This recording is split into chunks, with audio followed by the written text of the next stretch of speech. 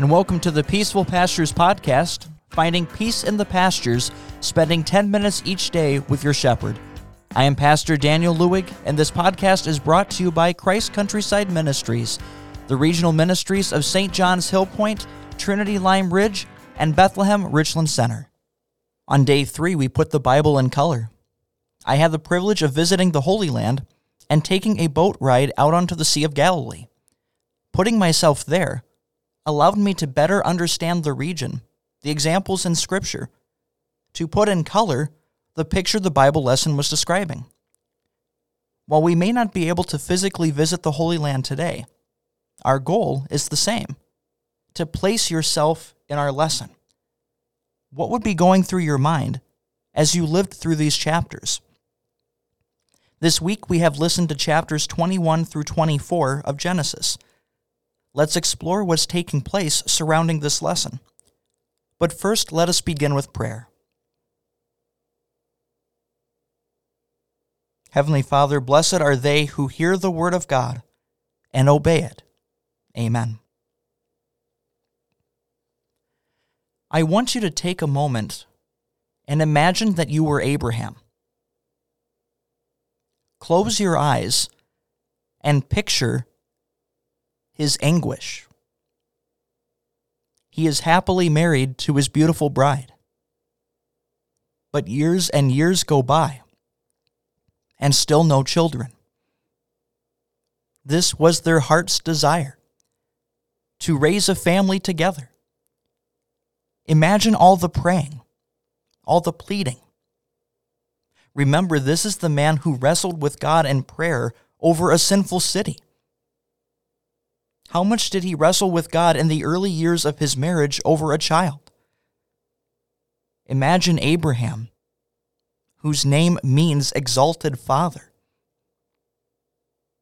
holding your childless, tear-stained wife as she cries out, "What is wrong with me?"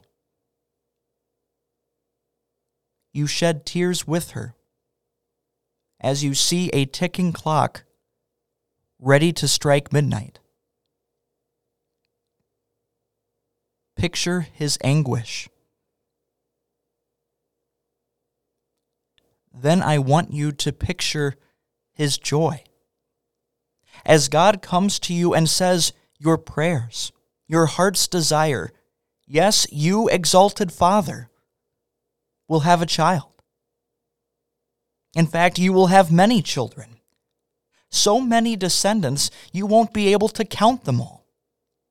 It would be as fruitless of an endeavor as trying to count all the sands on a seashore or the stars on a starry lit sky. I want you to imagine Abraham running and telling Sarah this, and the look on her face that you've never been able to see before, as you tell her that she will be a mom. That this is God's promise to you. And then picture them waiting on God's timing, waiting on God's promise. 1 year might have been nerve-wracking, but didn't shake their resolve. Now 2 years, 3 years, 5, 10. God comes and reaffirms his promise and tells you to trust in his promises, to trust in his timing. But now 15 years, 20. You realize that the clock has struck midnight. There's no earthly way that you can have a child. 24 years pass. But the Lord comes to you and tells you that in 1 year's time, you will have a son. You laugh in joy. Sarah, understanding the clock, laughs in doubt. But in 1 year's time, you laugh together, staring at this newborn child you call laughter, the meaning of Isaac. Yes, picture Abraham's anguish. Picture his joy. Now picture his confusion. Genesis chapter 22. Can you imagine? What was Abraham's first thought? The very first thing that entered his mind when God told him to take his only son and go up on a mountain and offer him as a whole burnt offering to him. What would have been your first thought upon hearing those words if you were Abraham? You can't even comprehend it, can you? Can you wrap your mind around God's test for Abraham? A whole burnt offering symbolized complete commitment to God. God asked Abraham, "Do you love me more than your son? Show me." If you struggle to wrap your mind around this, well, so did Abraham. He couldn't bring himself to tell Isaac. Scripture doesn't tell us if he told Sarah, but me personally, I doubt it. How could you have that conversation? Think about how long Abraham had to think about this. That first night. Did he sleep at all? The trip up to the mountain took days. A lot of time to think. And Isaac's obvious question. I see everything we need for the sacrifice, but I don't see the sacrifice. How much did that cut Abraham? Could you imagine walking and stopping dead in your tracks when you hear this question from your son? And yet Abraham's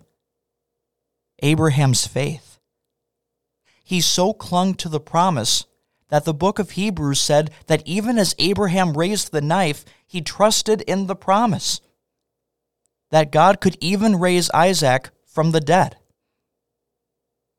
This was his son, the son God promised, the son that no matter what, God would keep safe. This was Abraham's faith. It's hard to imagine Abraham here. But it's harder to imagine God here, isn't it? How could you ask such a thing? Why did God ask for such a test? How do you not get angry at God here, right? Why would you put Abraham through this? Why would you put Isaac through this? How could you ask someone to sacrifice their own son? Who could possibly do such a thing? Who could carry out such a thing? His son, his only son whom he loved, to be offered as a sacrifice to show complete commitment. You see the lesson here, don't you? Who could do such a thing? God did. His son, his only son who he loved, offered as a sacrifice to show his complete commitment. This is what God did for Abraham and for you and me. A substitute was found for Isaac, a ram in the thicket. A substitute was found for us as well. God's only son, offered on a cross to show God's complete commitment to you.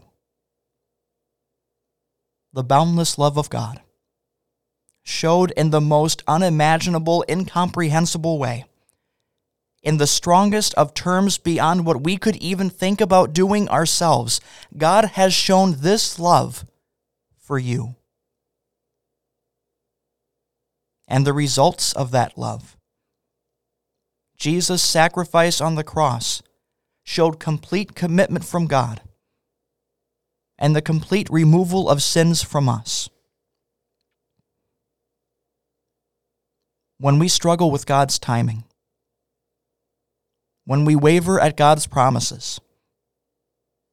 This is the story you need to go back to. And remember, look and see the complete commitment God has to you, His love for you, His forgiveness for you.